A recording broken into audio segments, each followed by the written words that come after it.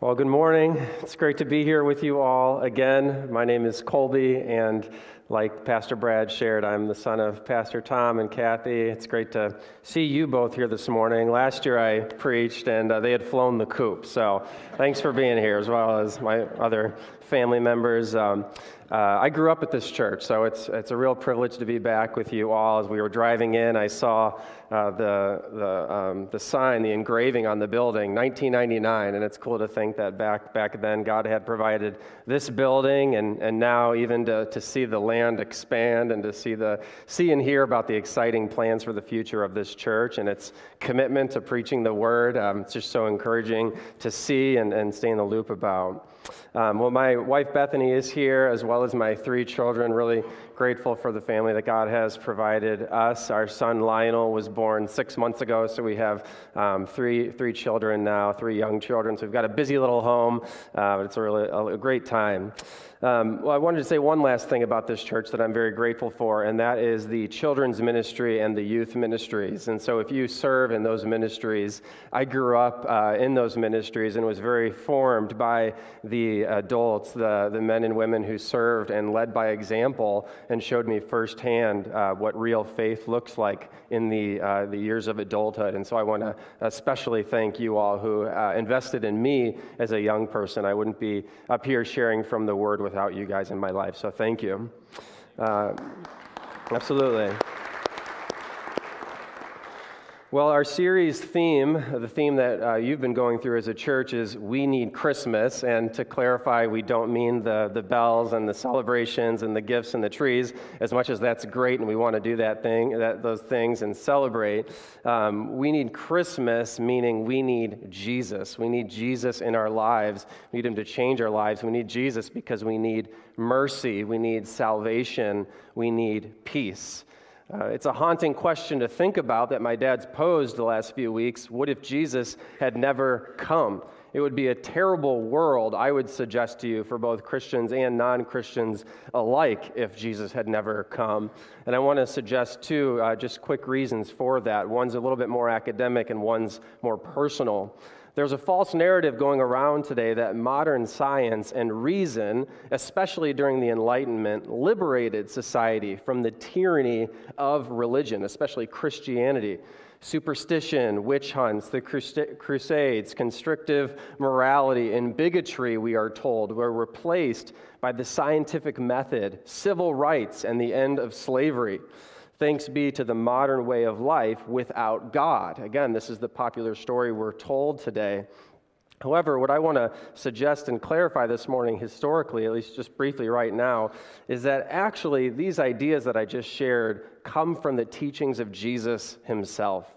Universal human rights, the equal value of every person, the inherent dignity of the weak and the poor, and the need for us to care for them all.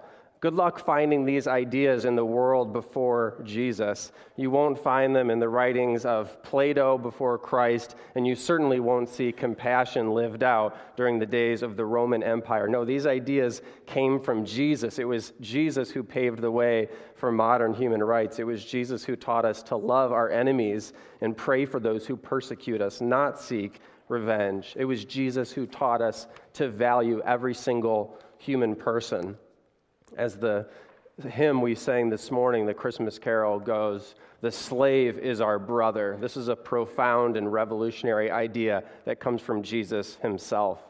So modern society would not be the same without Jesus. The last 2,000 years of history have benefited from the revolutionary way of Jesus. Without Him, this world would be far worse than we could imagine. But the second reason is a little bit more practical, and that is that we need Jesus because we need hope. Life is difficult, and we all experience it, whether it is the pressure of relationships, career, financial resources. Each of us in this service this morning are going through different things, and we're wondering if we're going to be able to make it one more day or one more week. We feel the pressure of the credit card bill piling up and looking at our checking account and seeing how the numbers don't always align. We see the pressure of our careers. We're not sure what our boss thinks of us. We look around at our family members and we see cracks begin to move through our families. We need hope, don't we? And this hope will come from Jesus. That's going to be the key part of this message today as we look at Scripture. What I want to suggest today is that hope comes through waiting upon the promises of the Lord. We're specifically going to be looking at the testimony of a man named Simeon in Luke 2, who waited and hoped upon the promise that one day he would see the Messiah. This would be his Kairos moment, this moment of time in which he would have an encounter with God himself. And my prayer today is that each of you would leave with hope built on the promises of God, that we would hear and embrace these promises for ourselves. So let's read together from Luke 2. If you would please join me in standing as we read from God's Word. Luke 2, beginning in verse 25. Now there was a man in Jerusalem whose name was Simeon, and this man was righteous and devout, waiting for the consolation of Israel, and the Holy Spirit was upon him. And it had been revealed to him by the Holy Spirit that he would not see death before he had seen the Lord's Christ. And he came in the Spirit into the temple, and when the parents brought in the child Jesus to do for him according to the custom of the law, he took him up in his arms and blessed God and said, Lord, now you are letting your servant depart in peace, according to your word. For my eyes have seen your salvation, that you have prepared in the presence of all peoples, a light for revelation to the Gentiles, and for glory to your people Israel. And his father and his mother marveled at what was said about him. And Simeon blessed them and said to Mary, his mother, Behold, this child is appointed for the fall and rising of many in Israel, and for a sign that is opposed. And a sword will pierce through your own soul also, so that thoughts from many hearts may be revealed. Let's pray together. Lord, we thank you for your word. We thank you for, God, how you search us through your word. Lord, you know our innermost thoughts. You know the deepest desires of our hearts.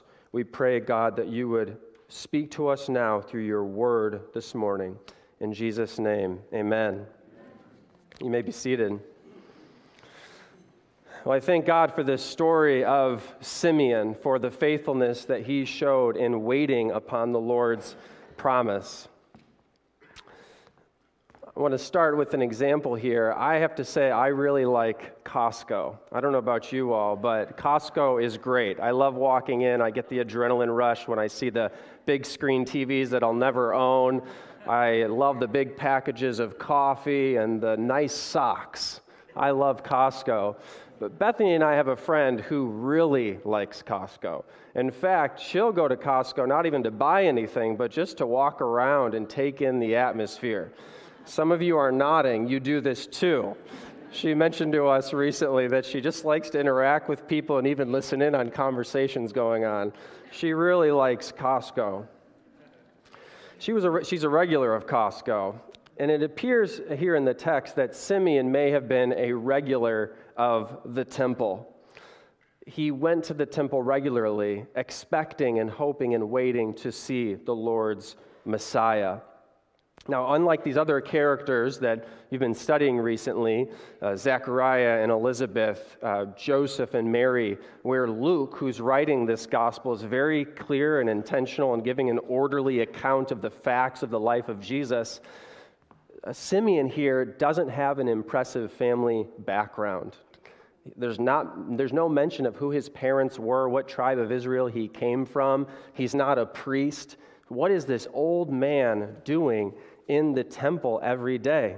Look at verse 25 again with me. There was a man in Jerusalem whose name was Simeon, and this man was righteous and devout, waiting for the consolation or comfort of Israel, and the Holy Spirit was upon him. It's not too far to believe that Simeon was in the temple and was actually potentially mocked. He was potentially even a man of derision. The temple was a major destination in the ancient world. People would come all over the Mediterranean to see this great architecture. And as they were passing by, you can just imagine this old man just kind of waiting, not sure what he's doing there, what's going on. They potentially even thought he was a fool. But of course, we know as believers that God chooses what is foolish in the world to shame the wise. He chooses what is weak and despised in the world to shame the strong, 1 Corinthians 1. In this story, the main characters are an old wandering man and a little newborn baby. But God uses them to teach us how we can have hope. So as we go through this passage, I want to draw out three ideas that I see here in this passage. First, we can wait upon the promises of God. We can see when God shows up, and then rejoice when he does. So as we wait, see, and rejoice, we can have hope this Christmas season in Jesus. Well, first, wait upon the promises of God. I want to be honest, waiting is difficult. It's one of the hardest things to do. And some things take longer to wait for than others. Time is relative. There's a difference between waiting in line for an item in the grocery store and waiting for some major milestone to happen in your life down the road.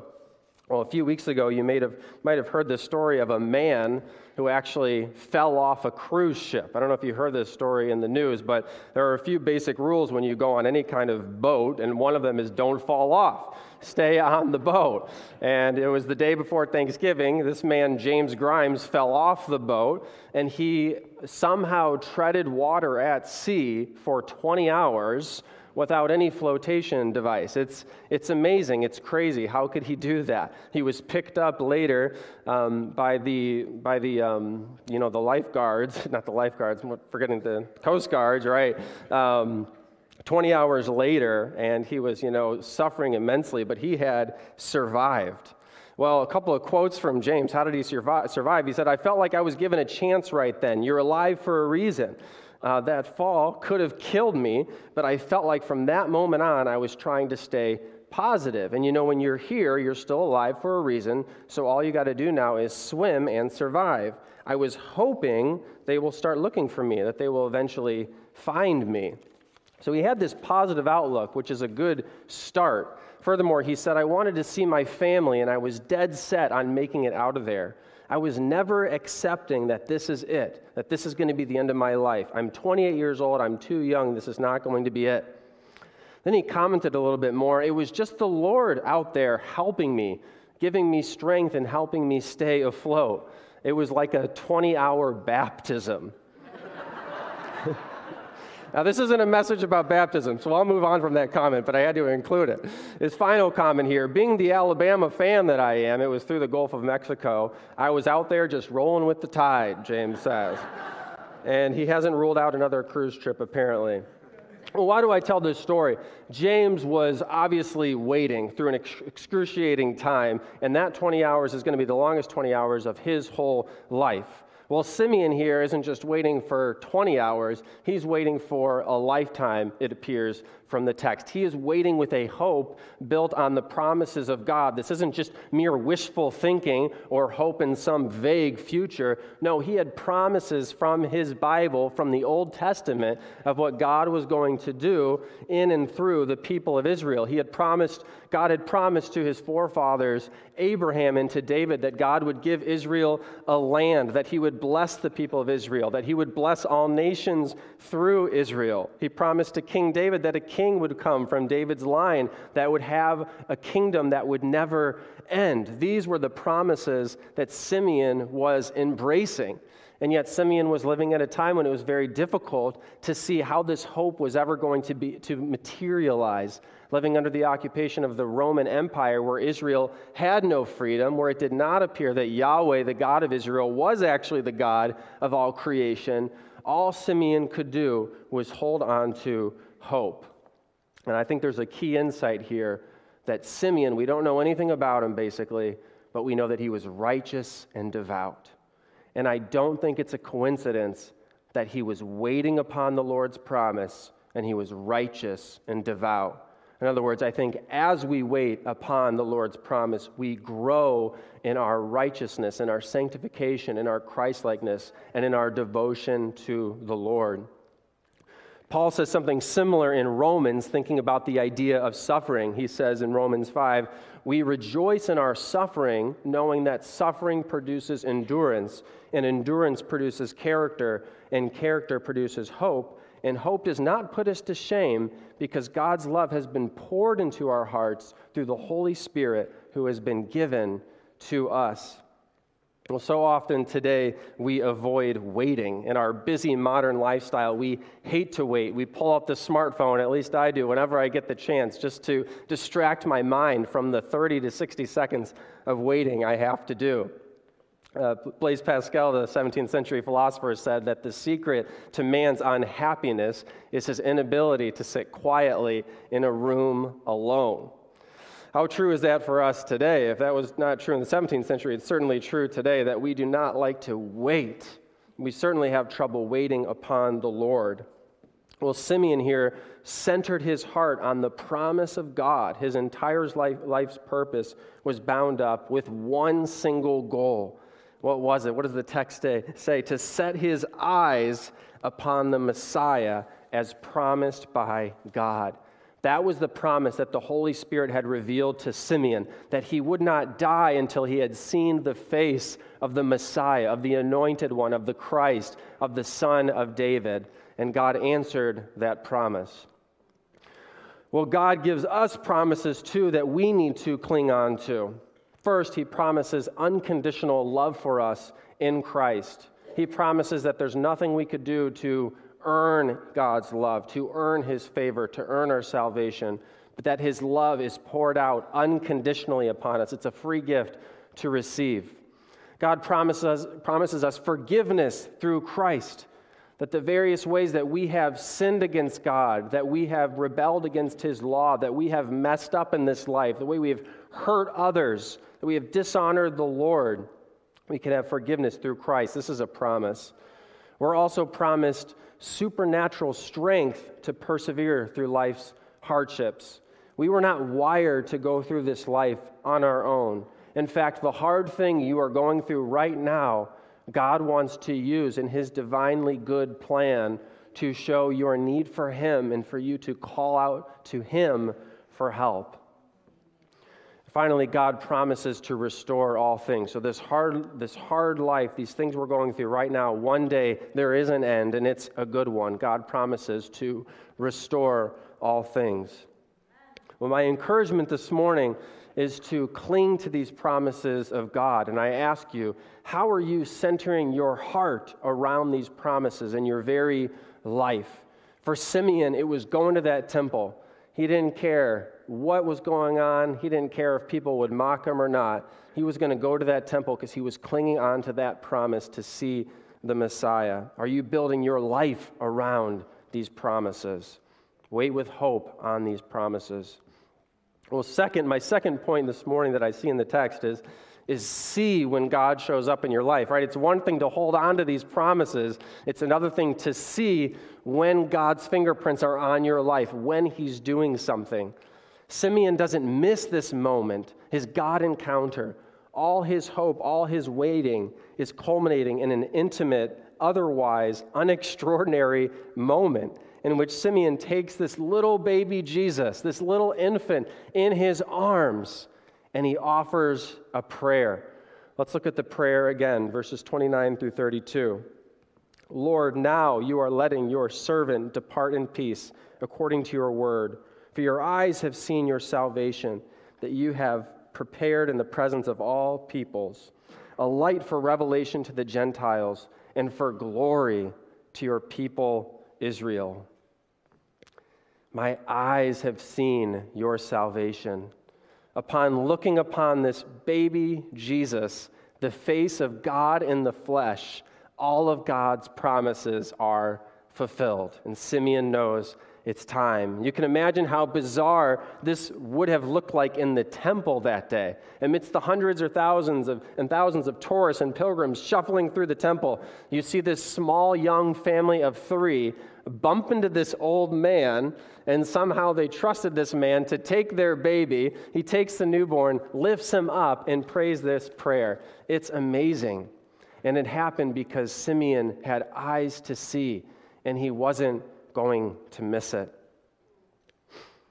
If you're a fan of the book series Chronicles of Narnia, you'll know that the main character in the first book, Lucy, is the first to set her eyes upon Narnia. She's wandering through this old English countryside home. She opens this wardrobe, walks through, and finds herself in a snowy wood, a reality beyond what she had ever expected. C.S. Lewis, the author of the book, is using Narnia to show us that there's this world beyond that we can see right in front of us, and Lucy sees this world.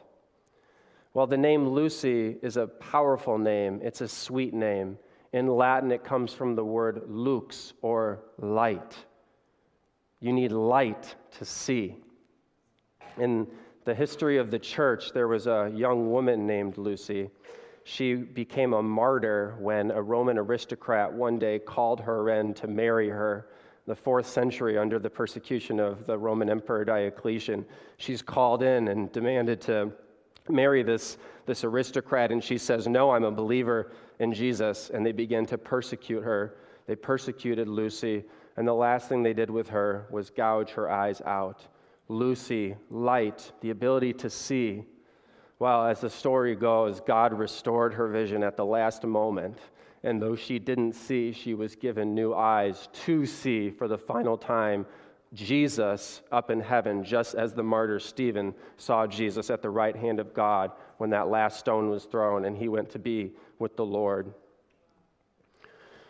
Talk about sight here and seeing and light, because this is a special emphasis in our passage. In verse 26, it had been revealed to Simeon by the Holy Spirit that he would not see death before he had seen the Lord's Christ. Later in verse 30, my eyes have seen your salvation. Simeon sees God's promises of a Messiah fulfilled in Jesus in this passage. Well, God's plan is for Jesus to be the salvation for all the peoples of the world, not just Israel. Becoming human for our sake, Jesus will experience in his life, and we only see it as a baby now, but in his life, everything that we do in this world, pain, hunger, thirst, loss, rejection, even death. And yet, unlike us, Jesus never sinned, never committed one evil deed.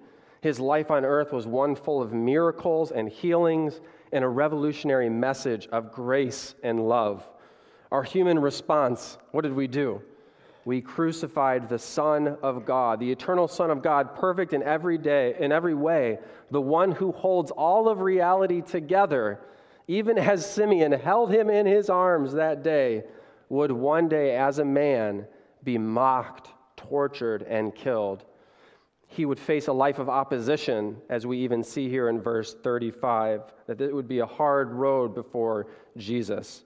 But it would lead to the thoughts from many hearts being revealed. Now, Simeon, in this moment in the temple, may not have known all of what was coming, but make no mistake, he did see.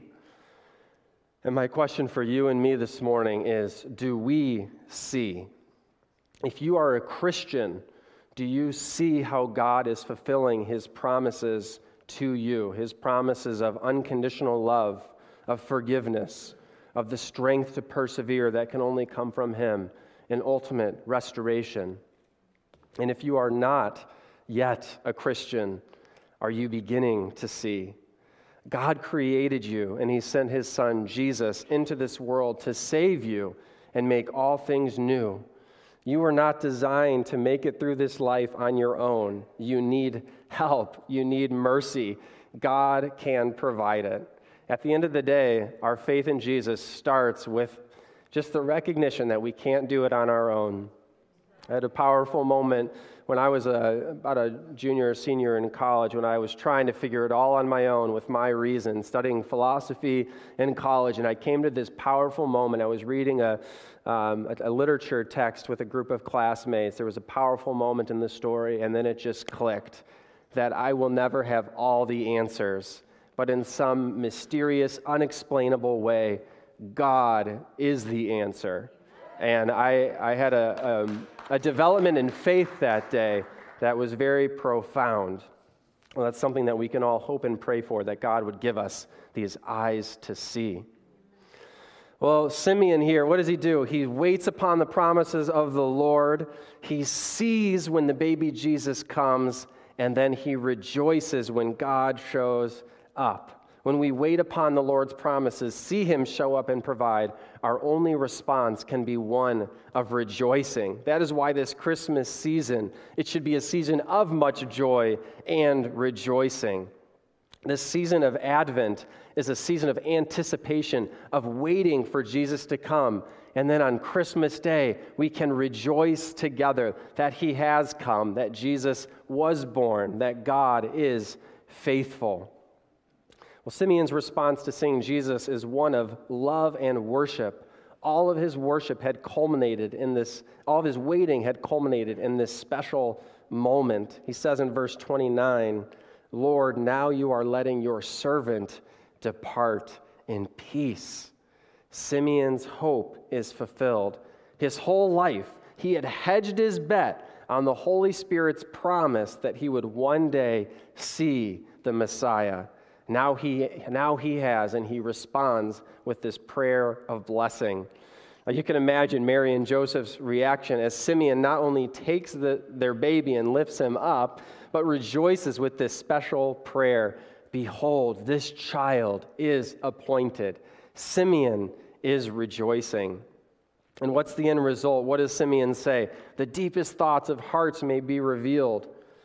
Our thoughts and hearts gravitate towards what we long for the most, don't they? We rejoice the most when the thing that we love the most, when good things happen to the things that love the most. We get most excited when great things happen to the things that we love. So if you want to find out what is the thing that you love the most, when was the last time you got really excited? When was the last time you truly rejoiced? That can be an indicator of what you love the most. I know everyone in this room has a different feeling about the World Cup and whether to watch it and how much to watch of it, and is soccer actually a good sport or not, and should it be called football, right? Lots of opinions about that. But one thing you can't argue about is when that ball goes in the goal, the place goes crazy, and there is so much rejoicing. Yesterday, Morocco knocked out Portugal. It was a major upset, and to see the Morocco national team and all the fans just go into tears of joy celebrating this victory. I started tearing up too. I don't even know much about Morocco. I was so happy for them. But in order to rejoice, they had to see. But they did see that day, and they rejoiced. Well, in order for us this morning, as we think about the Lord's promises to us, in order for us to rejoice, we need to see God working in our life. And in order to see, we need to wait sometimes. And in order to wait, we need hope. Hope that God's promises will come to fulfillment. So we can rejoice this Christmas season when we wait and then see how God has been and will be faithful to his promises to you and to me. We need Christmas because we need hope this Christmas season. God promises to never leave us or forsake us. He promises to love us unconditionally. Don't forget it. He promises to forgive us when we turn to Christ for salvation, to strengthen us in times of need, and ultimately to make all things new when his Son one day returns again. So this Christmas season, don't miss what God is doing in your life. He wants to bring light and life to you. He wants to free you from the bondage that you are under. Let's follow the example of Simeon and build our lives on the promises of God. Please pray with me. Dear Lord, we thank you for this word this morning. We thank you, God, for the story of Simeon, for his righteousness and devotion. Lord, we thank you for the waiting and the strength that you gave Simeon to wait upon the promises of God. God, we pray that this Christmas season, as we celebrate all the great things this time of year, we would ultimately rejoice in the coming of your Son, Jesus, to set us free. It's in his name we pray. Amen.